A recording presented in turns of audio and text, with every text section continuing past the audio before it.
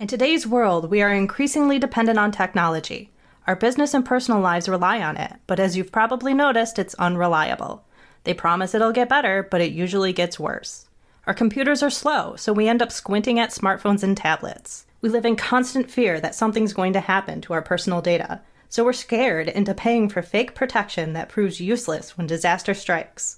Update attacks, fake Wi-Fi, cloud control, and other industry scandals are designed to keep the money flowing. The jokers we pay to fix our stuff have no clue what they're doing, so they do a virus scan and then wipe out our precious photos. Intelligent, successful people feel intimidated by the chaos and think it's somehow their fault. If they only knew what the industry was doing to them, they'd get torches and pitchforks. If only we had someone to explain it all in plain English so we can start protecting ourselves. Oh wait, we do! It's the Computer Exorcist Podcast with your host, Marc Anthony Arena.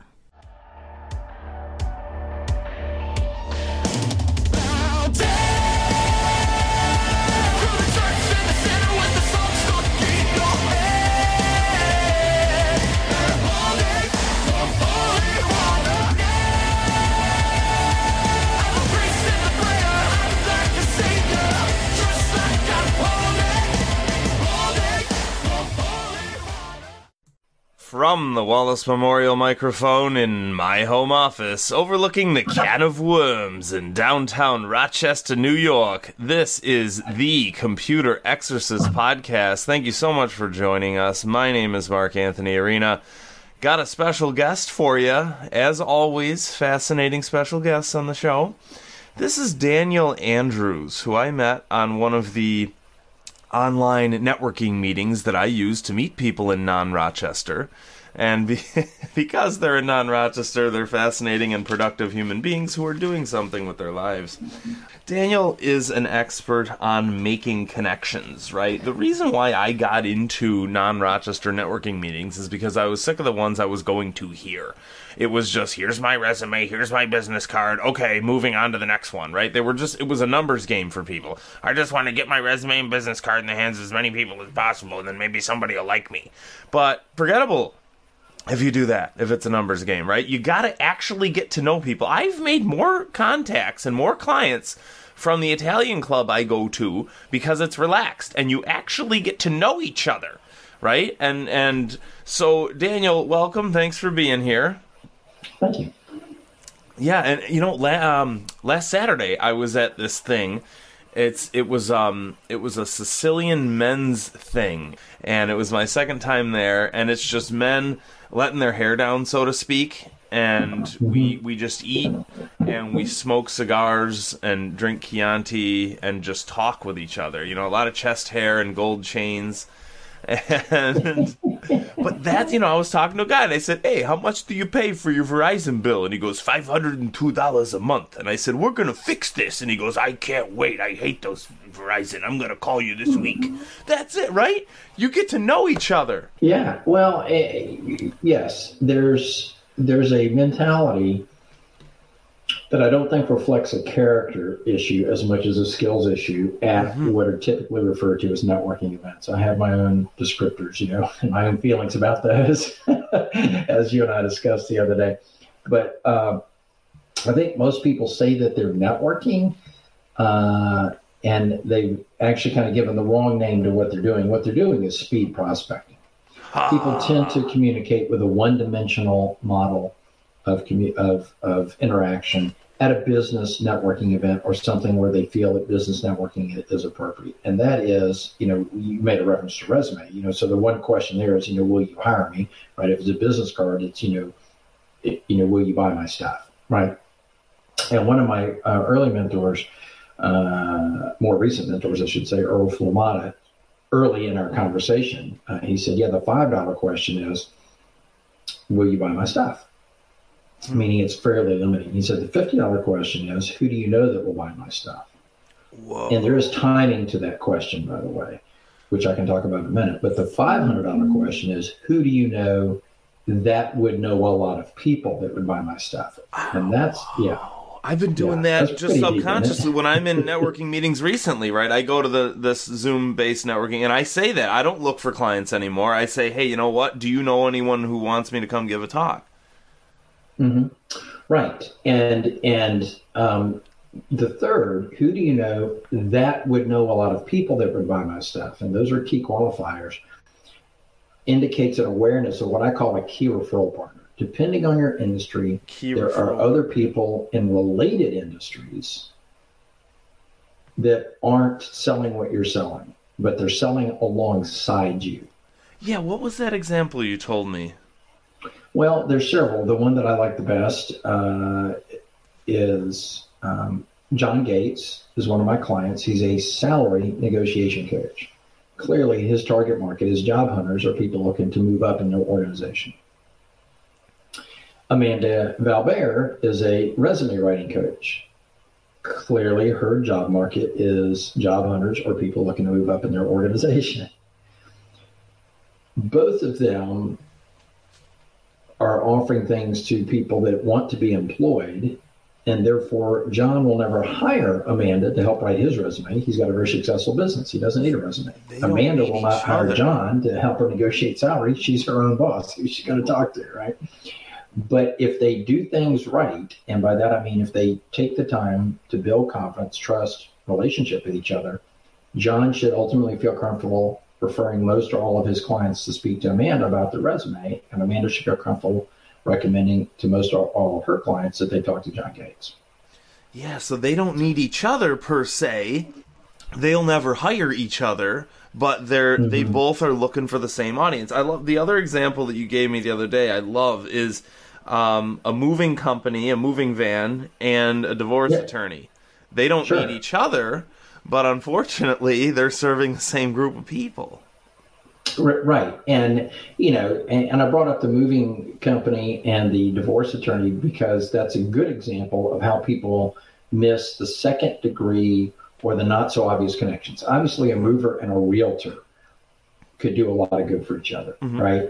But by the mostly the realtor is going to serve the mover, right? Meaning the realtor is aware of the timeline of the move. Nobody engages the mover and then tries to get the house bought or sold, right? So typically the realtor would probably provide more referrals to the mover. That doesn't mean that the mover can't make the realtor feel supported by supplying leads when appropriate, or simply doing the job so well that the realtor looks good, right? All the vendors that a realtor recommends actually ultimately reflects back on the realtor's reputation. So doing a good job could be sufficient. But, when you stop and think about a mover and a divorce attorney, right, the timing of the move, it can be very close to the timing of the divorce or the decision to divorce, right? I know of people that literally packed and moved out while the spouse was at work, right? I mean, didn't even say the words divorce until after the move happened. Whoa. So those two are not in related industries. You wouldn't say there's much similar about, personal services, legal services and, home services. But those two industries are relevant to each other without necessarily being related. Oh, it's funny. I read somewhere that in the 80s, Steve Jobs threw a party with computer executives and music industry executives. And if you put yourself back to the 80s, that was preposterous. They were totally unrelated. But nowadays, it's all one and the same, right? Mm-hmm. Yeah, so people will sometimes see the obvious connection and miss the non-obvious. And what's good about when you catch the non-obvious is that there's not that many people in your space trying to build those relationships, right? Like every real estate agent is inundated by mortgage lenders, and every mortgage lender is inundated by real estate agents, right? Yeah. And I'm not saying that those two shouldn't pursue professional relationships with each other. But once the realtor moves outside that and starts to deal with HR executives that are hiring people to move into the area, or a funeral home director that's handling, that may be aware of a house that's no longer occupied, right, and needs to be sold. Nursing home placement people that help with, assisted living placements. There's not that many realtors running those people down. Or again, divorce attorneys, right? There's not that many people running those people down. And so they have less competition for the ability to build a relationship. Yeah, and when I was in college, I had a small business with my dad. We were building and selling custom computers, and that's great. But I was putting up little posters, little flyers at my college which was a tech college. So I was dime a dozen, and I wondered why I wasn't getting any calls. Hello, I was in the wrong thing. I should have done the opposite, which is what you're talking about. I should have gone to places. Turns out, I talked to someone a couple weeks ago who goes to some kind of an academic kind of college, right, where they're getting basket weaving degrees, and she said, like, we all need you, right? Right. Yeah, Savannah College of Art and Design, RISD, Rhode Island School of Art and Design, right? Where they're non-techies. Yeah. That's interesting, and I like how you told me. So basically, to sum up, I like how you put that. Is it's not bad. It was just speed. What did you say? Prospecting. Speed prospecting. Right. It's a one-dimensional conversation to them, which is not as effective as a multi-dimensional conversation. Right. And number two, it's off-putting. Right. Nobody likes to be treated like a prospect until they've identified themselves as a prospect. Right. I mean, you and I go to the store, go to the mall. Rarely anymore, but we do. And we walk through the door and the clerk says, "Can I help you?" And what do we always say in response? Nope. Just looking, right? We don't want to be identified as a prospect until we've identified ourselves as a prospect. Right. No thanks, I'm all set. Right. Until I want something. Right. And I try to say that all the time with people. My computer industry, my industry that I'm in, they're always pushing and milking people and milking. And I never, I thought when I started my business, maybe I'll call people once a month or whatever and check on them. No, I never need to push. I'm here, and I'm here when you need me. And people they keep my business card. They don't need any reminders. I don't need to spam people daily. Right? There's so much spam in the world. But yeah, so I like what you said, not more connections, but better connections, right? If people, so it's don't push people, but also, like I was saying with the Sicilian clubs I go to, is that people need to get to know you as a human being, right? And there's some statistic where if you talk to someone for 5 minutes, you identify them as your friend and you look for them, and even if there's 10 other people in the building who could serve you, you still want to go to that person because they're your guy. Right. Correct, because we tend towards the familiar, right? And I mean, it's a natural fact, right? That the people that we've already met, we feel like at some level we have an awareness of who they are. Now, I would say, and you want to support that you're at the Sicilian Club, a social event, right? And business is happening. That's a beautiful thing. I would say that and there's plenty of situations where that can occur if you do it well, right? I mean, there's places that I go, like for years, I have made a point never to take a business card to church. I don't even want to, I just have visions of, Christ coming back and the money changers in the temple, right? Oh, that's so interesting. That story from the New Testament. Right, and I'm always shy about that, but like if I meet someone after church, if somebody asks me about it, I'll talk, but I'm not there, right? And there's a social club I'm a part of. We actually have a Mardi Gras crew here in Columbia. We throw a big Mardi Gras. Really? Most of the people there don't know what I do for a living because it is a space for me where I'm not, actively selling. And I'm not trying to say that you can't ever sell in a social setting. But if you pursue friendship first and try to mix business in, it is more difficult than if you pursue a professional relationship and then later mix friendship in. See, that's... And again, plenty of business happens in those social settings, like the Sicilian Club you're representing. I'm not saying there's anything wrong with that or that it should be frowned upon. But if all you're doing is determining if people are likable, all you're really doing is determining, is this person a potential friend? And I'm not on the hunt for more friends. I'm on the hunt for more professional relationships. Yeah, so you draw a line between friends and work contacts, huh? There's plenty of people that can fit in both, but let's not make the assumption that they definitely fit in both, right? Meaning the overlap is there. But think of it this way, and this is a yes or no question. You'll see in a minute why I emphasized it's a yes or no question. Are there people in your world that have been to your house for dinner, that you've gone out to the bowling alley, that have come to your house and you've been to their place for game night, or whatever, but that you actually wouldn't hire them to do what it is they do? Sure. Right. They're not that good at their job. Yeah. Right. Okay.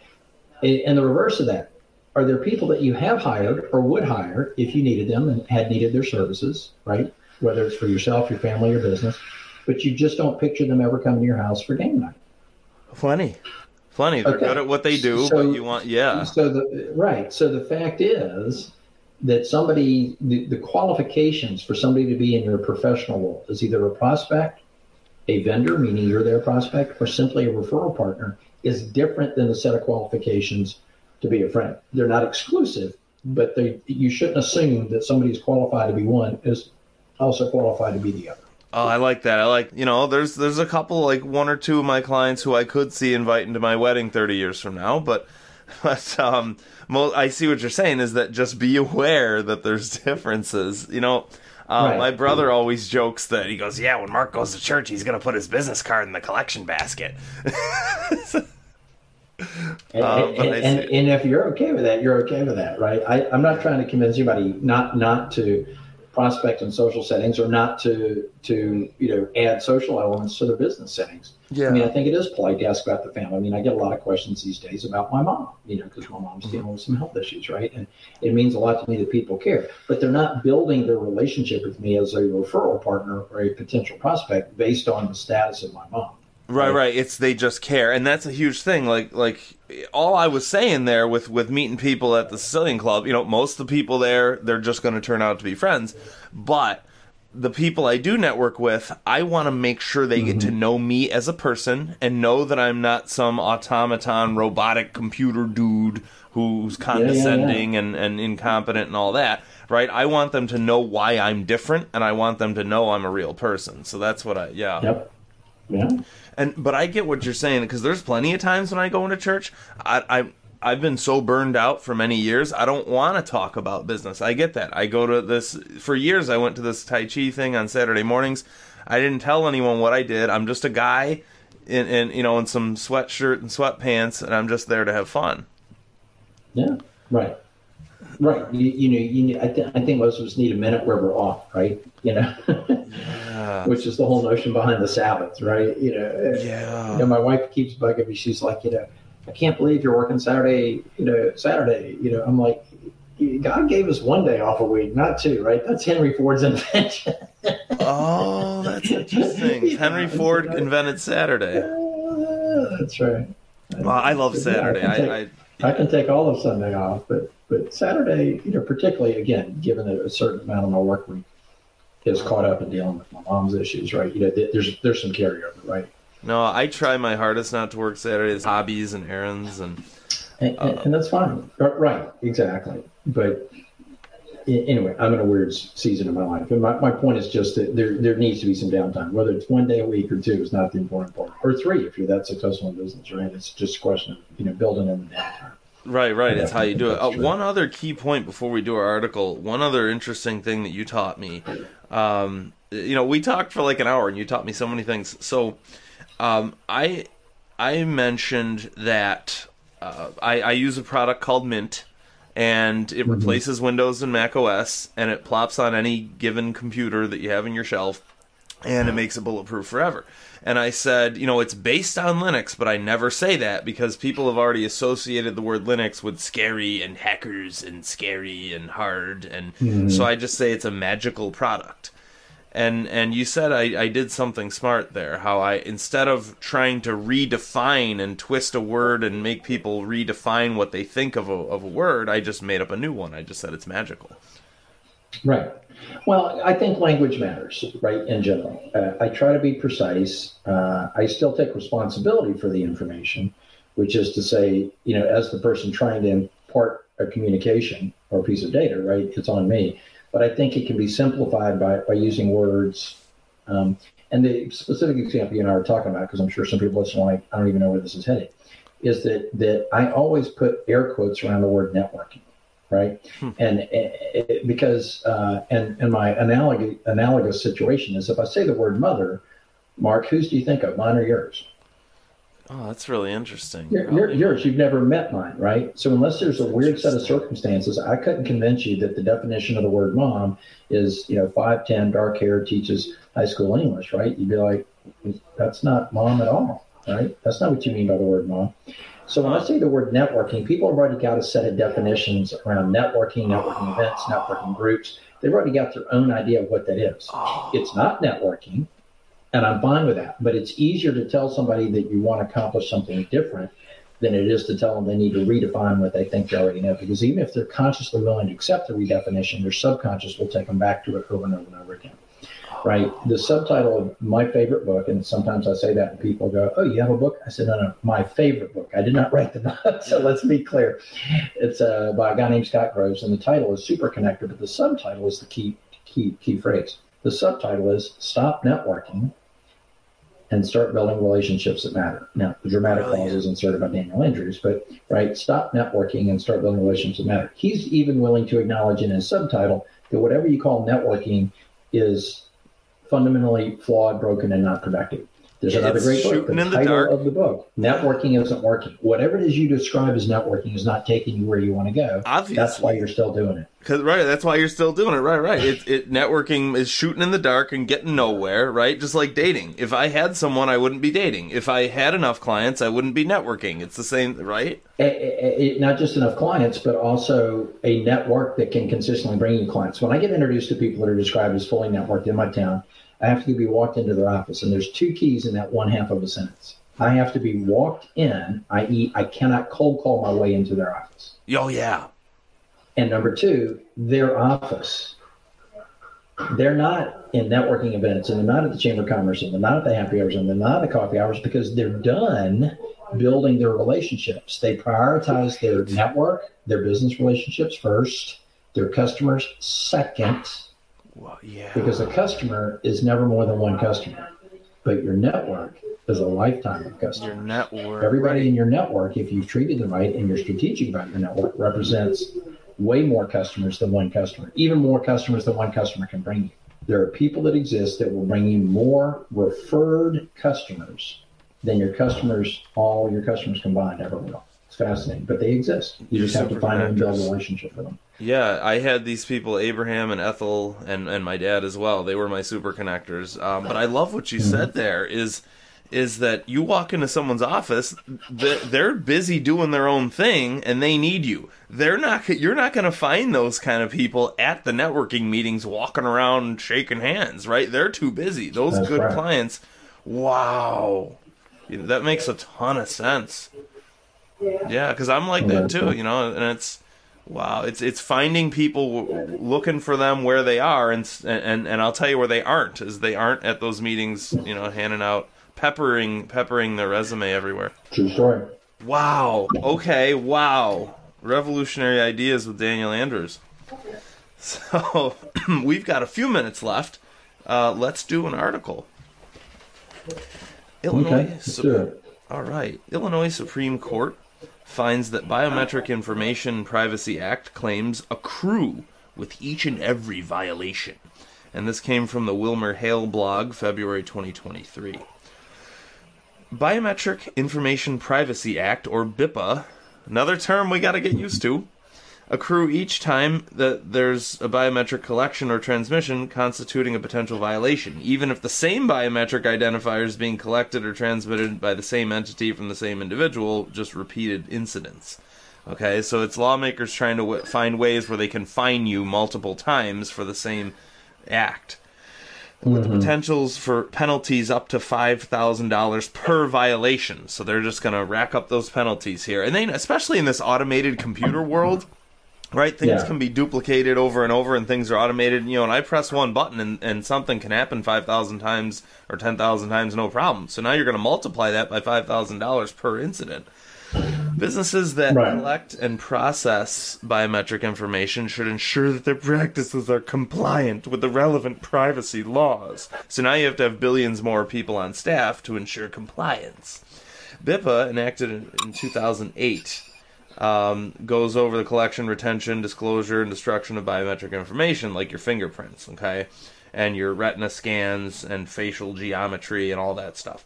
The underlying case addressed here is White Castle using a fingerprint-based system for employees to access their pay stubs and computers. Arizona, Hawaii, Maryland, Massachusetts, Minnesota, and the worst state in the Union, New York, have seen proposed standalone legislation. Leave it to New York to botch it, of course. Entities that are considering collecting or obtaining biometrics should be deliberate in building policies that will be BIPA compliant. All right, I'm going to give you my take on it real fast, and then I'll ask for yours. Sure. So all of this, in my professional opinion, boils down to people forgetting their passwords. 99% of all people forget all passwords every day. Look, folks, if you're going to forget your password, or if you're going to be lazy enough not to care about I tell people all the time, people say, well, I don't use my password every day. My computer guy set it up. I say, look, this is like your birth certificate. You don't use it every day, but it controls your life. Okay? If you're so lazy that you're going to forget your passwords and you don't care to write them down, and you're going to forget them all the time, then employers like White Castle are going to say, you know what? Let's forget about passwords and let's just use your fingerprint. Okay, so it's that next logical step, and it's like a domino effect. If you're so lazy, then these tech companies are waiting with open arms if you want to give up your freedoms. And all of a sudden, Firefox and Google Chrome, we're going to suggest a strong password for you. And now you don't even know your password because it's a 400-character long string that they auto-generated, which will be wiped out as soon as you wipe out your computer or as soon as you forget your Google password. And by the way, passwords are not stolen by individual bad guys talking to individual victims, okay? Passwords are stolen by breaches. So your company is going to have a list of passwords, or in this case, a list of fingerprints. And if that company is infected with Microsoft technology, a bad guy is going to walk in and get everything all together. So if you have a data breach, you're going to lose all your fingerprints now, right? So it's just chaos on top of chaos on top of chaos. What do you think, Daniel? I'm super curious, right? I spent some time before my current field, absolutely, focused on security, privacy, not, people not having all their information exposed all the time, and I think that's absolutely an important, real thing. I am super curious, right? And I think we're trading, like you said, you're being lazy by not being willing to remember your passwords, right? But I am super curious, and maybe it exists and I just don't know it. So that's why I say curious as opposed to being against it. Is there enough technology available to take advantage of somebody's fingerprint? Meaning, if I hack a database and I get your social security number and your date of birth, or if I get your password, which will allow me to go into your accounts and figure out, oh, I forgot my password. Oh, looking at the records, right? You could probably work your way all the way up to the IRS and get people's social security and date of birth, right? It could be used for fraud. Is there a way, right? So if I capture a digital image of your fingerprint, right? I'm a bad guy, I find it. Is there technology available that will allow me to use it? Now, I know we watch Mission Impossible, right, where they use masks and, they have, fake plastic thumbs with the bad guys, fingerprint on it that they use to access the top secret castle fortress, where the minions are at work, right? But does that technology really exist? If I captured your fingerprint, can I do anything with that? I'd say in the future. Right? Okay. Bad guys will take whatever they can get their hands on, no pun intended. But look at Apple, right? Apple's obsessed with fingerprints. So you got your fingerprint ID, your touch ID, right? So Apple knows more about you than you realize, and that's why Apple is so brutal and ruthless and vicious, because they don't want it to get out how much stuff they have on you. So they'll brutally attack their clients when they forget their passwords or anything like that to lock them out of their own stuff. But yeah, if you got my fingerprint, you could then take it and replicate it and then apply it to my iPhone if I had one. And yeah, that's why I use an iPhone 5, because it didn't have fingerprints. But yeah, absolutely, you could. And as the industry gets worse and worse and more ultra complex, a lot of stuff. Unfortunately, simplicity sometimes in my industry actually turns into consolidation of power. It's called the Know Your Client scandal, where everything is now based on your phone number. Everything will eventually be based on your fingerprint or retina. So all of a sudden, all this power is concentrated, and I bet you anything, Apple and Google are going to have all of this, and they're going to rule the world. And they're going to laugh at governments and consider them obsolete. But yeah, it's all about consolidating power. And, oh, well, it's a convenient way. You don't need passwords, right? And Microsoft's trying to do this too. Oh, break free from passwords. Just use an authentication app or a fingerprint. There's all sorts of consolidation. Yeah. That's the real threat, folks. The real threat is not bad guys. I think it really is. The real threat is companies consolidating power and becoming monopolies. Mm-hmm. Yeah. Yes. When people talk about capitalism as the issue, right? We can get a little bit political. It's not. We don't have capitalism. We have corporatism. We've got way too much money involved in politics. Several ways to handle that. One is, of course, is to strip the power from the politics, right? Meaning if so much wasn't at stake, right, then there'd be less reason to be, a grifter, skimming off the top, right? Accepting bribes, right? Whether direct or indirect. I love that. And by indirect, I mean people that work in a regulatory agency for years and years and years, and then suddenly when they retire, they're hired at multi-million-dollar salaries into the same industries they used to oversee. So that the implication, either explicit or implicit, is if you treat us right while you're in government office, right, we'll treat you right on the other side of this. Whoa. Book deals, right, stuff like that. So we've got way too much money influence in politics, and money comes from corporations, which is why we have corporatism. I'm a huge fan of a free market. We don't currently have a free market. We have a market with the government's got their thumb on the scale. And because the government can't put their thumb on the scale, we have a lot of corporations willing to pay the government to put their thumb on the scale. Wow. Right? And that's where you get what we need. Wow. That's where you get not what we need, but that's where you get the current situation. Yeah, that's interesting. I mean, these Silicon Valley companies, yes, technically they're called companies on paper, and technically they're called capitalist companies, but in my opinion, I always call them the next evolution of the Soviets. Right? You can call yourself a company, just like a lot of these communist nations call themselves People's Republic of whatever. You can call yourself whatever, but it's really boils down to what you actually do in reality. So that's a huge point, and I love what you said too about if so much weren't at stake, right? And that goes back to what I was saying with Apple, right? The reason why they're so brutal at attacking their own users, about locking their own users out of things, the reason why Google and Apple are so ultra paranoid is because so much is at stake. You don't even realize how much is at stake. You remember a couple of years ago when the celebrities had their iCloud accounts hacked and their naked pictures were getting out there? That's tip of the iceberg, right? Your naked pictures in your iPhone is tip of the iceberg. Apple knows everything about you. All your text messages are being recorded. So that's why I love simple things like mail.com. It's just email. It's not an overarching Google account that controls your whole life. It's just straight email. So they don't have to be brutal because not so much is at stake. Yeah. Yes, correct. It's crazy and it's nuts, to be sure. Right. Final thoughts. Brilliant, Mr. Daniel Andrews.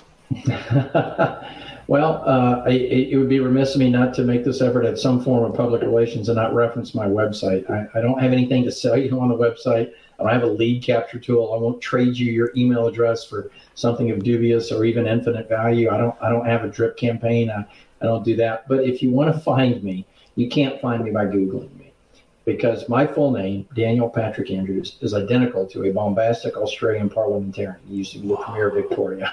Really? And you can't, if you search for my name, you will lose me in a million search returns that are not me. But my website, DanielPatrickAndrews.com. Daniel Patrick Andrews, just like you think it would be spelled, .com. Right?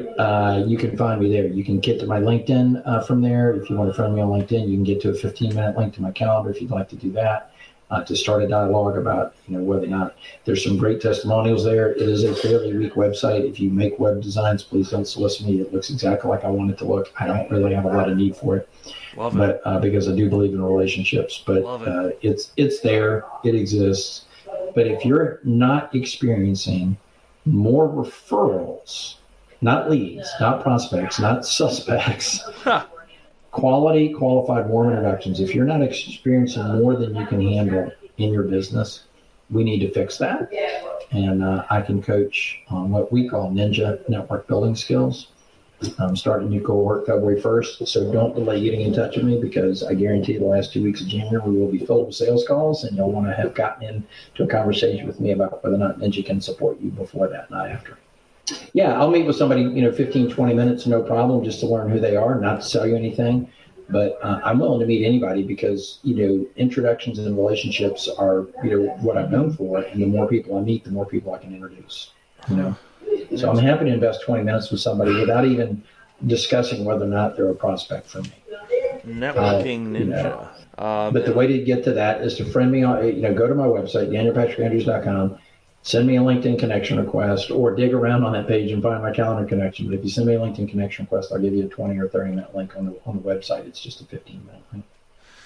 So, yet another example of someone I'd like to talk to all day. Thanks so much for joining us. And, visit my site, thecomputerexorcist.com. Buy my book For Everyone You Know. And we'll talk to you guys next week.